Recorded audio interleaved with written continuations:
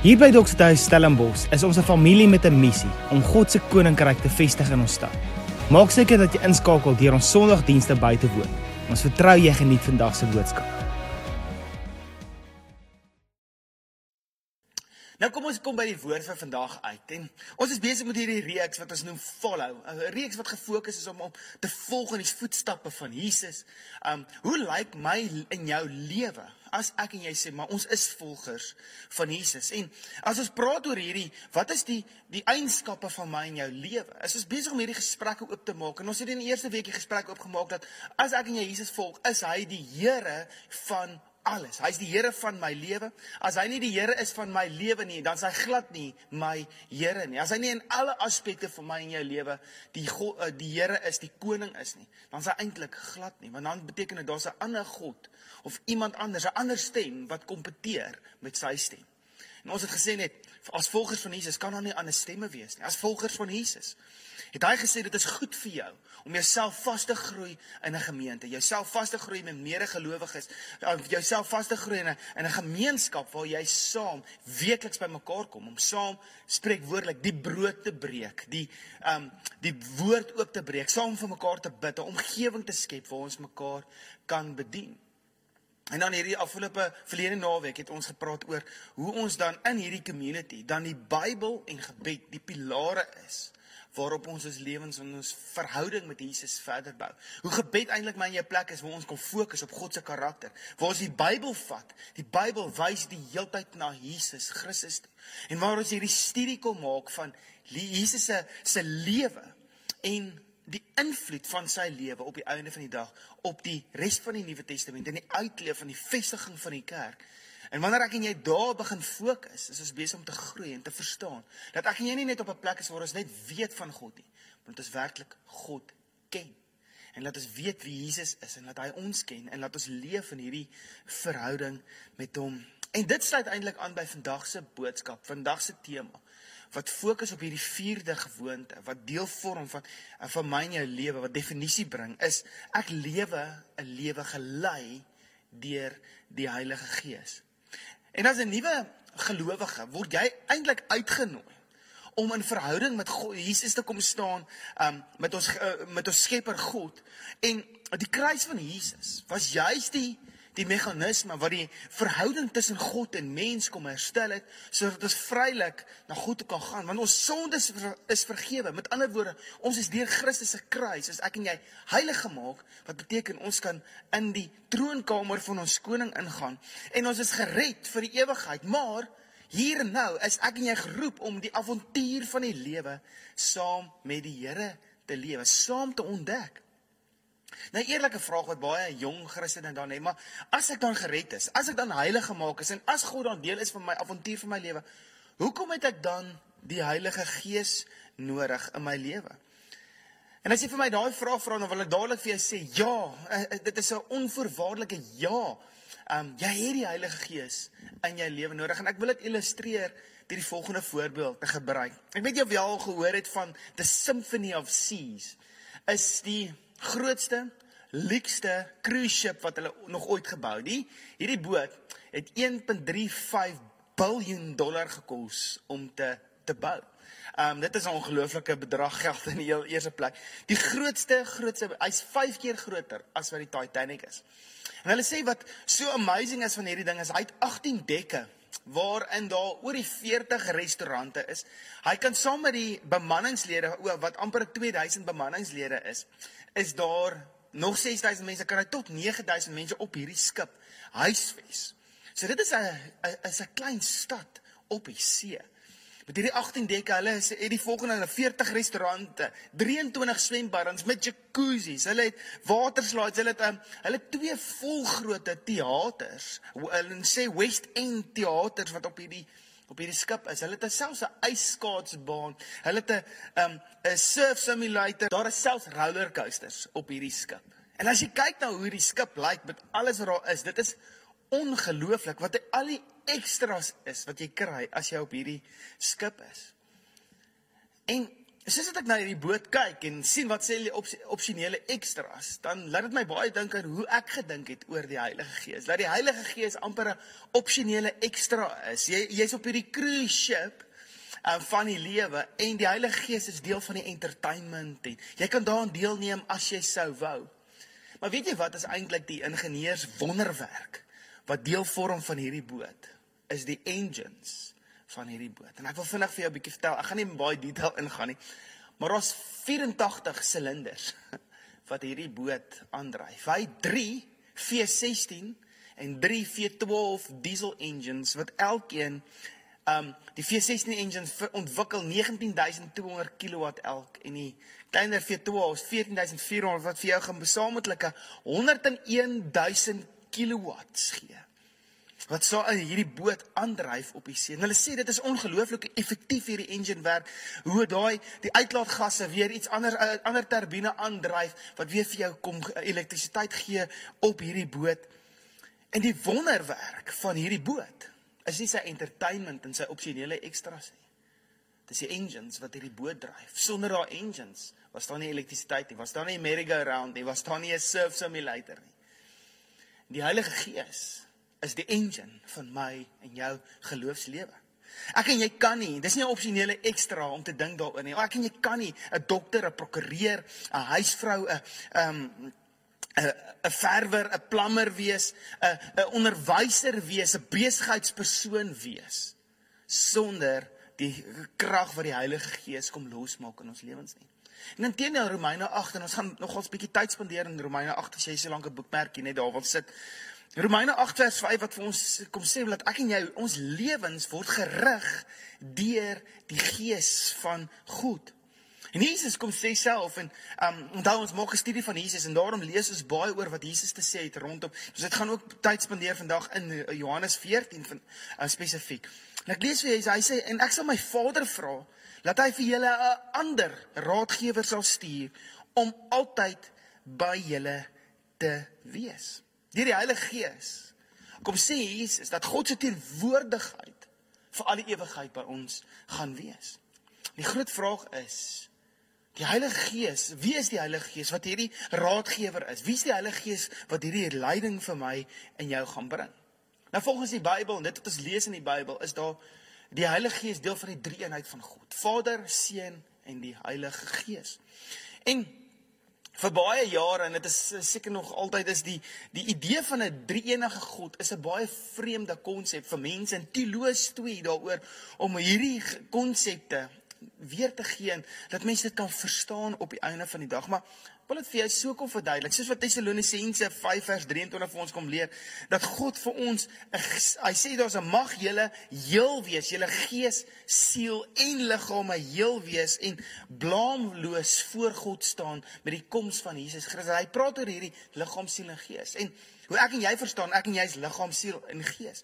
Ons geesdimensies is die omgewing waar ons verhouding met God kan hê, waar ons die kapasiteit het om met God verhouding te bou. Ons siel is ons denke, ons intellek, ons emosies. En ons liggame is my en jou fisiese teenwoordigheid in hierdie wêreld. En hoe, as ek en jy kyk na onsself, weet ons, en jy weet intuïtief, hoor jy, maar jy's nie net siel en liggaam nie. Daar's 'n geesdimensie. Jy's nie net gees en siel nie, jy het 'n liggaamsdimensie. En al hierdie drie is ewe belangrik. Ek sê altyd vir mense, jou gees moet nie sterker wees as jou liggaam of jou siel nie, want dit trek dit uit eintlik uit balans uit. Jou liggaam moet nie sterker wees as jou siel of jou gees nie. Al drie moet saam funksioneer, want 'n gesonde gees, hy is vir 'n gesonde liggaam, hy is gesonde liggaam, hy is vir 'n gesonde siel, hy is gesonde siel, hy is vir 'n gesonde liggaam. Jy sien die wisselwerking tussen hierdie drie.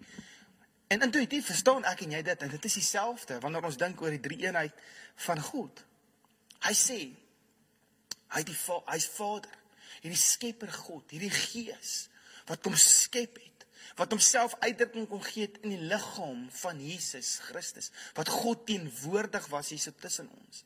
En dan sy Gees wat hy eintlik kom uitstort het, sodat ek en jy op hierdie plek is vir ons verhouding met hom kan hê, en laat ons hom naby beleef. Jesus sê in Johannes 14 vers 23, gaan hy aan met hierdie gesprek, en hy sê, as jy my lief het, sal jy my boodskap gehoorsaam uitvoer. En my Vader sal hom ook kom lief hê, en ons, hy praat van ons. En daai Griekse woord ons praat van die drie-eenheid van God, en ons sal na hom toe kom en by hom tuis gaan. Hierdie tuis gaan beteken, hier's 'n baie sterk woorde wat Jesus kom gebruik. Om te sê, hoorie, maar ek is by jou, ek gaan nie, dit is nie net 'n karavaan of 'n tent wat ek opslaan en dan kan ek vinnig oppak en gaan nie. Hy sê, ek gaan by jou tuis gaan, ek gaan by jou kom woon. En dit is wie die Heilige Gees is. God se teenwoordigheid binne ons. Dit is die teenwoordigheid, dit is die Godheid wat die Heilige Gees vir ons kom verduidelik. Nou kom ons ontdek so 'n bietjie saam rondom wat die Heilige Gees kom doen in my en jou lewe. En ek dink die Bybel op die einde van die dag is so vol 'n klomp dinge wat dit net kom vertel vir ons van die Heilige Gees. Heeltemal te veel goeders om by stil te staan vandag. Maar ek wil jou nooi. Ons gaan die 14 Oktober gaan ons 'n Gawes in Aksie konferensie het. Wat is die donderdag, die Vrydag en die Saterdag. Die donderdag aand, die Vrydag aand en die Saterdag oggend tot die middag. Gaan ons 'n konferensie waar ons tyd gaan spandeer rondom die werking van die Heilige Gees in ons lewens. Om die gawes van die Gees ons verstaan, sodat jy jou gawes kan uitleef, sodat jy kan lewe met hierdie bewustheid van die Heilige Gees wat deur jou werk.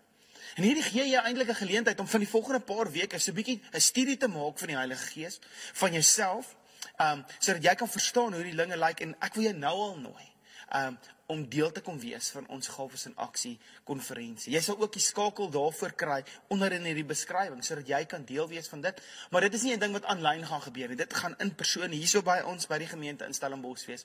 So ek wil jou regtig uitnooi na dit. Dit is 'n ongelooflike geleentheid vir jou om die gawes te kom verstaan. En Martinus en Bianca Steffen, die skrywers van Dr. Dale se kursus Gawes in Aksie, gaan by ons kom wees en hulle gaan daai hele naweek by ons kom bedien. So dit gaan regtig 'n ongelooflike geleentheid vir jou wees. Kostes is R150 wat vir jou die kursusmateriaal insluit, en ek wil ten sterkste aanbeveel dat jy tog die handboek koop, want daai handboek gaan eintlik vir jou 'n manual wees vir die pad vorentoe, want jy gaan jou eie persoonlike notas maak, dit wat die Here vir jou ook al kom openbaar in daai dinge, en dan gaan jy hierdie handboek saam met jou vat soos wat jy gaan disippels maak. So dit is so 'n crucial deel van dit, maar dit kom later. Maar vir vandag, wie is die Heilige Gees en wat kom doen die Heilige Gees in ons lewe? Nou die eerste ding wat vir my uitstaan is hoe die Heilige Gees kom vir ons openbaar dit wat waar is in hierdie lewe. Hy kom bring vir ons onderskeid tussen leuns en waarheid, en hy kom openbaar waarheid, want die hoor dit Jesus praat in Johannes 14 vers 15, hy sê, as jy my lief het, sal jy my opdragte gehoorsaam, en ek sal my Vader vra, en ons sal vir julle 'n ander raadgewer stuur, wat altyd by julle sal wees, want hierdie is die Gees van waarheid. Die wêreld is nie in staat om hom te ontvang nie, omdat hulle hom nie sien of ken nie. Maar julle ken hom egter, omdat hy by julle bly en in julle sal woon. Hierdie Gees van waarheid wat Jesus kom sê, hy gee baie pertinente onderstrepe eintlik daai hele ding, dat die Heilige Gees is dit wat vir ons kom openbaring bring rondom dit wat waarheid is.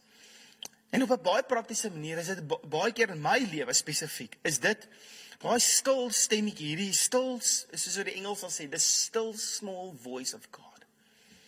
En baie situasies in my lewe dan beleef ek net, en ek reageer nogals baie op dit, wat ek ewe skielik druk die Here iemand op my hart, en dan dink ek aan 'n persoon, en dan sal ek sê, ja, ek wonder hoe gaan met hom, of ek wonder hoe gaan met haar. En dan seker so 15 minute of 'n halfuur later, dan voel ek weer, ek dink aan hierdie persoon. En as ek 'n derde keer weer aan die persoon dink, dan weet ek, dit is die Heilige Gees wat besig is om my te sê, hoor, jy reik uit. En ek kan nie vir jou sê hoe gereeld, wanneer ek net uitreik, en dit gebeur weekliks. Hoe daai persoon dit so waardeer. Dankie dat jy uitreik na my. Dankie dat jy net by my stil staan. Ja, ek het gewonder vanoggend, ek moet jy daar kontak. Of ek het gewonder, wat gaan ek nou doen? En hier bel jy my uit die bloute uit. Kom, ek praat sommer met jou. En hoe dit 'n ongelooflike geleentheid is net van bediening, omdat ek net gehoorsaam is aan dit wat hier binne in my hart aan die gang is. Want jy sien, ek wil gehoorsaam wees aan dit. En baie keer dink ons, ag, dit is net my eie gedagtes. Dit is net my eie gedagtes op die einde van die dag. En sommer in hierdie laaste week, het ek vir 'n oomblik gedink aan 'n vriendin van ons, wat 'n hele rukkie terug vir ons gesê het, hoor jy, hulle wil graag by ons 'n draaitjie kom maak. En ek en Marilet besig om ons kalender te beplan, en besig, want die jaar kom nou vinnig tot 'n einde, né? En ewe skielik dink ek net aan hierdie mense wat by ons kom kuier en ek dink, hulle kom seker ergens, gaan hulle by ons kom kuier en net toe ek vir haar vra, hoorie, wanneer kom julle? Dis dit in 'n tyd dat ek en Marilee besig is om te beplan dat ons dalk in daai tyd gaan weg wees. En dis toe ietsie wat hulle vir ons toe vra, hoorie, maar kan ons nie in daai tyd eintlik by julle gewees het en ons het amper vergiet daarvan. Maar as gevolg van hom het ek net gehoorsaam was, hoorie. Dink nooit aan hierdie mense, maar in daai oomblik, toe weet ek, Jesus ietsie in my wat vir my sê bel net vir hulle. En nou kan ons vriende by ons kom kuier, laat ons nie ons reëlings gereël het, laat hulle nie by ons kan uitkom nie. En dit is so eenvoudig, soos om vriendskap te koester en vriende by oor te nooi, wat so eenvoudig is, dat die Heilige Gees is betrokke by sulke dinge ook. Dit is nie net hierdie groot geestelike in hakies oomblikke nie, dit is by ons alledaagse lewe. En om die Heilige Gees te hoor, is nie 'n rare ervaring wat net vir 'n elite paar mense, hierdie elite Christene, gereserveerd is nie. Dit is bedoel vir elkeen van ons, so in die eenvoudigste detail van om iemand oor te nooi vir 'n kuier.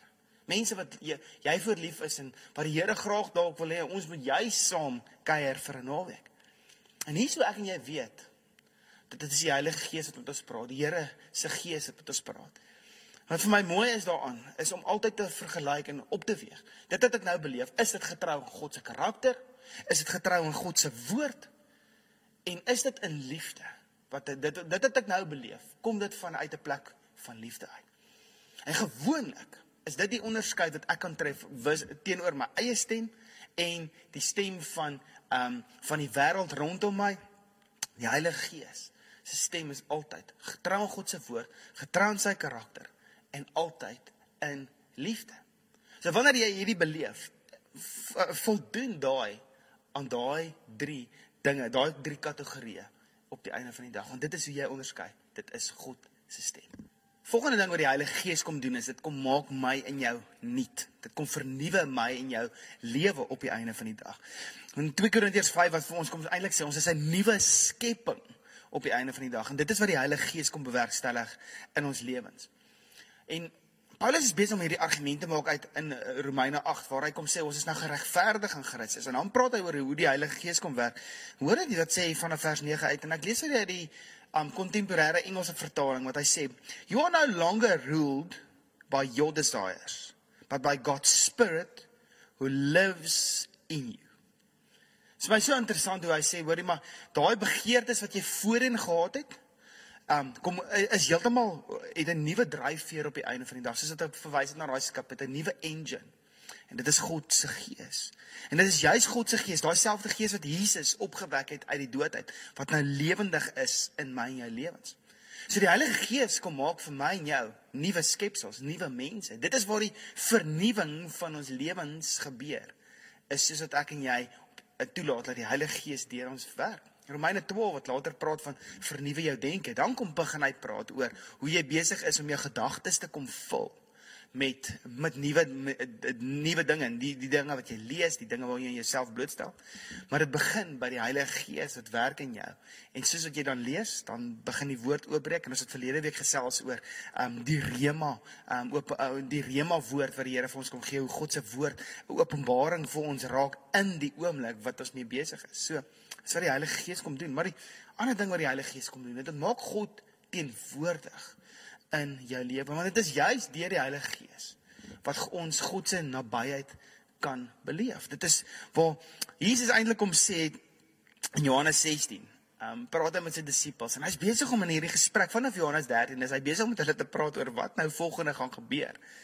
Sodat dit nie vir hulle verrassing is wanneer hy gearresteer word, wanneer die kruising gebeur nie, wanneer hy opstaan uit die doodheid en so voort. En hy sê, laat ek julle egter 'n waarheid vertel. Hierdie is Johannes 16 vers 7. Dit is tot julle voordeel dat ek weggaan, want as ek nie weggaan nie, sal die raadgewer, die Heilige Gees, nie na julle toe kom nie. As ek egter weggaan, sal ek hierdie raadgewer na julle toe stuur. En dit is vir my so 'n mooi beeld. Dink jy daaraan, as ek en jy die teenwoordigheid van God moes beleef, en hy was nog fisies op aarde in 'n liggaam, en hy het dalk nog steeds in Bethlehem gebly. Dan moes ek en jy elke jaar, 1 keer 'n jaar, dalk 'n uittog gemaak het Bethlehem toe, net om hom te kan beleef. En die Here kom sê net, hoorie, maar ek weet hoeveel kos 'n vliegtuigkaartjie. Ek weet hoe moeilik is dit om met jou kinders te travel en om paspoorte te kry en al daai tipe van goeders. Wag, ek gaan my gees vir jou gee. Want hier is die ding, op een oomblik kan ek en jy die Heilige Gees beleef, God beleef, daar waar ons is, in ons kar, is God naby ons, Immanuel, God met ons, is wat Jesus kom sê, hy vir ons kom bring. En dit is God se Heilige Gees, wat naby ons is. En Jesus kom sê, dit is goed vir jou, dat ek weggaan, sodat my gees by jou kan wees. Kan jy sien, dat die Heilige Gees nie 'n opsionele ekstra is nie, maar dit is goed vir jou. Dit is deel van wie ek en jy is. Nou, hoe lei die Heilige Gees my en jou op die einde van die dag? En wat vir my mooi is, wat A.W. Tozer, hy's 'n teoloog in Amerika, hy's al reeds oorlede, maar ongelooflike mooi dinge gesê, en hy sê die volgende: what comes into our minds when we think about God is the most important thing about us. En baie keer dink mense dat geloof 'n beperkende element het op die einde van die dag. Maar dit is juist wat ons sien in die woord, dat daar 'n stuk vryheid is van wat kom, wanneer ek en jy oop is vir die werking van die Heilige Gees in ons lewens. In Galasiërs 5, kom wys dit vir ons so mooi, en ek lees vir jou die volgende 5 verse. Hy sê, broers en susters, julle is inderdaad geroep om in vryheid te leef. Moenie net die vryheid dan misbruik om sondige begeertes te bevredig nie, maar gebruik dit om mekaar met liefde te dien. Die hele wet is saamgevat in een opdrag. Julle moet julle naaste lief hê soos jouself. Maar julle buiten verskeer mekaar, waarsku Paulus ons. Pas op dat julle nie mekaar verslind nie. En dan kom hy hierso. Laat julle lewenstyl eerder deur die Gees bepaal word. Dan sal julle glad nie aan die begeertes van hierdie sondige geaardheid toegee nie.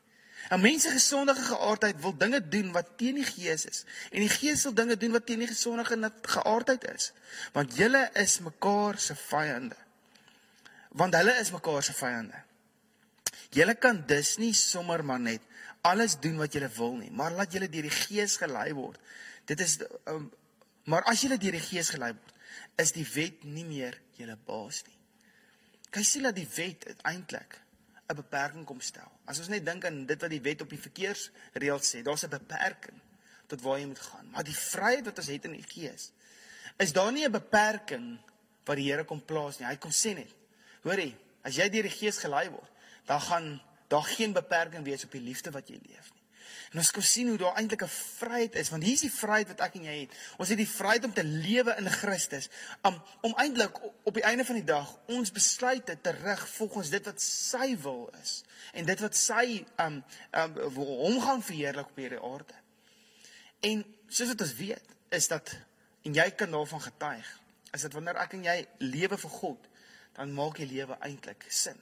Dan is dit ons op 'n plek wat ons die volheid van ons lewens kom beleef. Maar weet jy wat vir my mooi van hierdie vryheid wat hy vir ons kom gee, is die vryheid om in die seënskap en die erfenis wat Christus vir ons gebring het te leef. Jy sien, want die erfenis wat Christus vir ons kom sê, en in die Bybel spesifiek, die verstaan van die Joodse kultuur is, wanneer die oudste kind gebore is, het daar 'n erfenis wat na sy kant gekom het, dat hy, alles wat sy pa se is, word syne. En daar is ewe skielik 'n vryheid om te beweeg in hierdie identiteit, dat ek nie teruggehou word deur allerlei ander opinies nie, maar ek lewe in hierdie vryheid om te leef binne in dit wat my pa sê oor my lewe. Ek is 'n erfgenaam van my Vader. En dit is wat die Heilige Gees juist kom doen. As hy kom herinner ons dat ons autoriteit het in Christus. En weet jy wat kom ek agter, hoe baie mense wonder oor hulle autoriteit en hulle erfenis in Christus en wie hulle is in Christus, is omdat die Heilige Gees nie teenwoordig in hulle lewens is nie, omdat hulle nie die Heilige Gees soek en deel maak van hulle lewens nie. En dit is vir my so mooi wat Romeine 8 kom sê, is, want almal wat hulle laat lei deur die Gees van God, hulle is kinders van God. En daai woord kinders is die Griekse woord wat goeios, wat gebruik word, wat vertel van 'n mondige kind, 'n kind wat seggenskap het. Dit is nie 'n onmondige, 'n nepios is die Griekse woord wat praat van 'n kind wat onmondig is, 'n Peter, iemand wat leiers nodig het om hulle te guide in die lewe, jy weet, soos klein kindertjies. Maar goeios is op die einde van die dag hierdie verstaan dat ek funksioneer saam met my Vader. En ek's 'n erfgenaam, ek's 'n partner, ek's 'n besigheidsmede-eienaar van hierdie besigheid, as ek dit so kan sê. En hy sê hierso, as ons deur die Gees van God gelei word, dan is ons hierdie erfgename, dan is ons hierdie goeios op die einde van die dag. Die gees wat julle ontvang het, is nie 'n gees wat julle 'n vreesbevange slawe maak nie. Julle het die gees van ware kind wees, goeios, ontvang, en deur hierdie gees roep julle tot julle Vader, Abba, Vader. Jy sê dit is die Heilige Gees wat my en jou kom herinner dat ons in Christus is, dat ons erfgename is, dat ons autoriteit het in hierdie lewe. En ons sê nog die hele tyd vir mekaar, as my identiteit bepaal my aktiwiteit. So as my identiteit vasgemaak is, dat ek 'n seun van God is, en maak nie saak of jy 'n dogter, 'n vrou, hierdie is nie geslagsgebonde nie. As hy praat van hierdie erfenis, hierdie goeios, dan praat hy van man, vrou, jy's erfgenaam, jy het autoriteit. Wanneer ons lewe in daai autoriteit, hy sê, die Gees, kom maak dit los in ons lewens. Dis hoekom, jy het al mense gesien wat in oorwinning leef in hierdie lewe, as gevolg van die werking van die Heilige Gees in hulle lewens. Hoekom?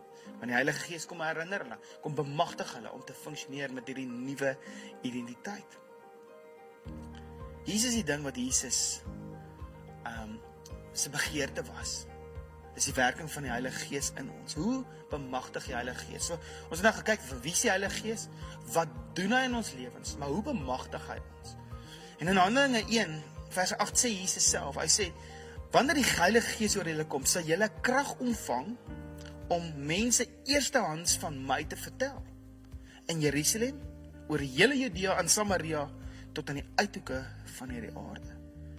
Wat Jesus sê is, hy stuur ons nie om uit ons eie krag, uit ons eie potensiaal te gaan, die boodskap van hom te gaan versprei nie. Maar hy sê juist, dit is deur die krag van die Heilige Gees wat gaan veroorsaak dat ek en jy getuies kan wees van hom.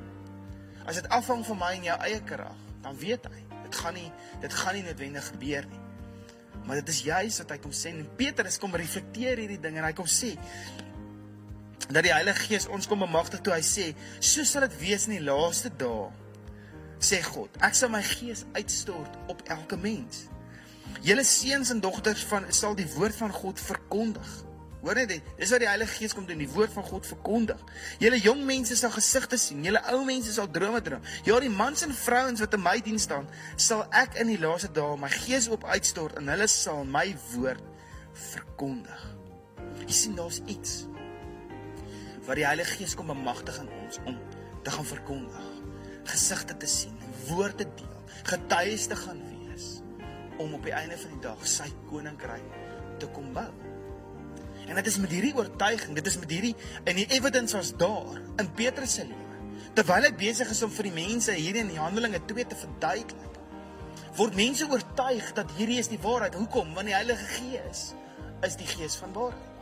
En hulle word oortuig van hierdie waarheid, want die Heilige Gees werk in hulle lewens, en toe hulle dit hoor, toe is hulle diep in die hart getref van Petrus, en hulle vra vir Petrus en die ander apostels, wat moet ons nou doen, broeders? En Petrus sê vir hulle, bekeer julle, en laat julle gedoop word in die naam van Jesus Christus, tot die vergewing van julle sondes, en julle sal die gawe van die Heilige Gees ontvang. Sien, Petrus is hier so besig, en die Bybel is eintlik besig om vir ons te wys wat die rol van die Heilige Gees is. Hy is daar om ons te bemagtig, om wat te doen, om koninkryk te bou. En as nuwe gelowiges, as jy tot verhouding met die Here nou net begin het, of onlangs, en besig is om te groei na verhouding, dan sê dit, hoorie, maar my en jou volgende tree in ons, wanneer ons tot geloof gekom het, is om gedoop te word in die naam van Jesus. En ek noem hierdie vir jou, dat jy, en ons gaan vir die volgende paar weke, en jy, tydens ons Gawes in Aksie konferensie, so 'n bietjie oor dit verder gesels, maar ek weet daar's mense, jy is dalk op 'n plek wat jy sê, hoor, ek wil graag gedoop word. Ek weet die Here praat met my oor die doop van 'n gelowige, is op die einde van die dag dit wat ons sien in die Nuwe Testament, mense wat tot geloof gekom het, in die volgende tree sê hy, ons moet gedoop word in die naam van Jesus. En dan sal ons die Heilige Gees ontvang, wat 'n nuwe definisie en dimensie van jou lewe kom oopbreek. So as jy die vraag vra, wat is my volgende tree? Dan sê ek vir jou, as jy weet jy moet gedoop word, maak kontak met my. Ek wil graag saam met jou 'n gesprek net rondom dit hê, en ek wil jy uitnooi om self 'n studie daarvan te gaan maak. sodat jy rustigheid en dat jy hierdie ding kan inbou in jou lewe, sodat jy vanuit oortuiging uit optree op die einde van die dag. As jy weet jy moet gedoop word, maak kontak met my, ek wil graag saam met jou praat. En dan sê hy, jy sal die Heilige Gees kom ontvang. En ek wil jou uitdaag om vir hierdie volgende week, soos dat jy besig is om deur hierdie dinge te stoei, te gaan kyk, wat is die werking van die Heilige Gees? Wat doen die Heilige Gees? Waar jy dalk al die Heilige Gees beleef, en as jy nou daaroor dink en vir die Here vra, Here kom wys vir my, dan kom jy agter eintlik, hoor jy, maar Here, ek hoor al lankal die stem. Ek weet die Gees het my in daai oomblik gelei. Want die krag van dit is om bewus te raak daarvan. Kom gee vir jou op die einde van die dag, as ek dit so kan sê, handles in die lewe, om hom vas te hou en te sê, hoorie maar, nou kan ek vorentoe beweeg in hierdie journey. So my vertroue vir jou is dat jy die volgende tree sal neem in jou geloofsjourney. En dit is my begeerte, ek vertrou dat hierdie boodskap jou help om daai volgende tree te neem. En as jy kan bystaan in dit, dan is jy so meer as welkom om ons te kontak. Ons kontakdetail is hier so onder beskikbaar vir jou. Ek wil nou vir jou bid en ek wil jou vra om net saam met my jou oë te sluit in 'n oomblik van oorgawe net te kom gee. Net sê, Here, hier is my lewe. Ek maak my lewe oop om gelei te word deur die Heilige Gees. Vader, ek dank U dat ek nou soos man en vroue kan bid, Here, wat 'n begeerte het vir die werking van U Gees in hulle lewens. Here, dankie dat U Gees 'n Gees van waarheid is, wat vir ons die waarheid kom oopbreek, wat vir ons nuwe mense kom maak, en wat vir ons kom wys wie U is, Here, en wat U teenwoordigheid kom gee in ons lewens, Vader. Here, ek kom bid namens ons elkeen, Here, dat U Gees ons sal kom lei, Here, laat ons lewens gedefinieer word, as lewens wat gelei word deur die Gees, dat ons nie toegee aan die vleeslike begeerlikhede nie, Here, maar dat ons sal toegee aan dit wat U wil kom doen in en deur ons lewens. Here, dankie dat U ons kom herinner dat ons erfgename in Jesus Christus is, Vader. En Vader, ek kom bid dat U ons sal kom bemagtig deur die Heilige Gees om getuies te wees. Here, soos dit ons tyd in die woord spandeer, kom breek die woord vir ons oop. Vader, ek weet U Gees van waarheid kom breek dit vir ons oop. Here, soos dit ons in situasies instap en waar ons moet wysheid gee en in situasies dalk sekere dinge moet konfronteer, Heilige Gees, ons lewens is oop. Kom spreek in ons lewens hierdie waarheid en openbaring, sodat ons besluite kan maak wat gegrond is en geanker is in dit wat U Gees vir ons kom openbaar, Here. Dankie dat U ons kom bemagtig om U getuies te wees. In elke situasie, in elke oomblik, in enige omstandighede. Here, dankie dat U Gees ons kom bemagtig in dit. Ons eer U daarvoor in Jesus naam. Amen.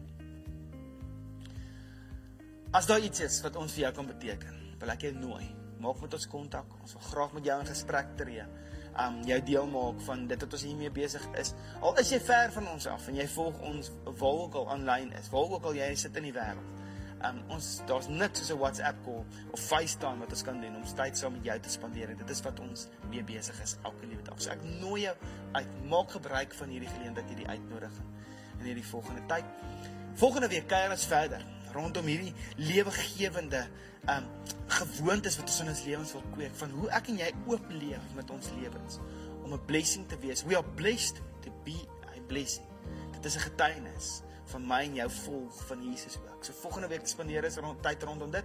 Ek wil jou weer eens nooi, as jy nog nie op ons YouVersion Bybelleesprogram gespring het op YouVersion Bible app nie, gaan soek net Dr. Dale follow Life Giving Habits, as jy dit ook wil insit, en jy sal dit sien.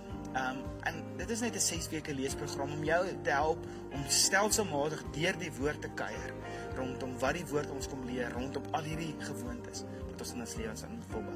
Die Here seën jou, mag jy groei in karakter, in volwassenheid in Christus, en mag jy die hoop van Christus dra in alles wat jy doen.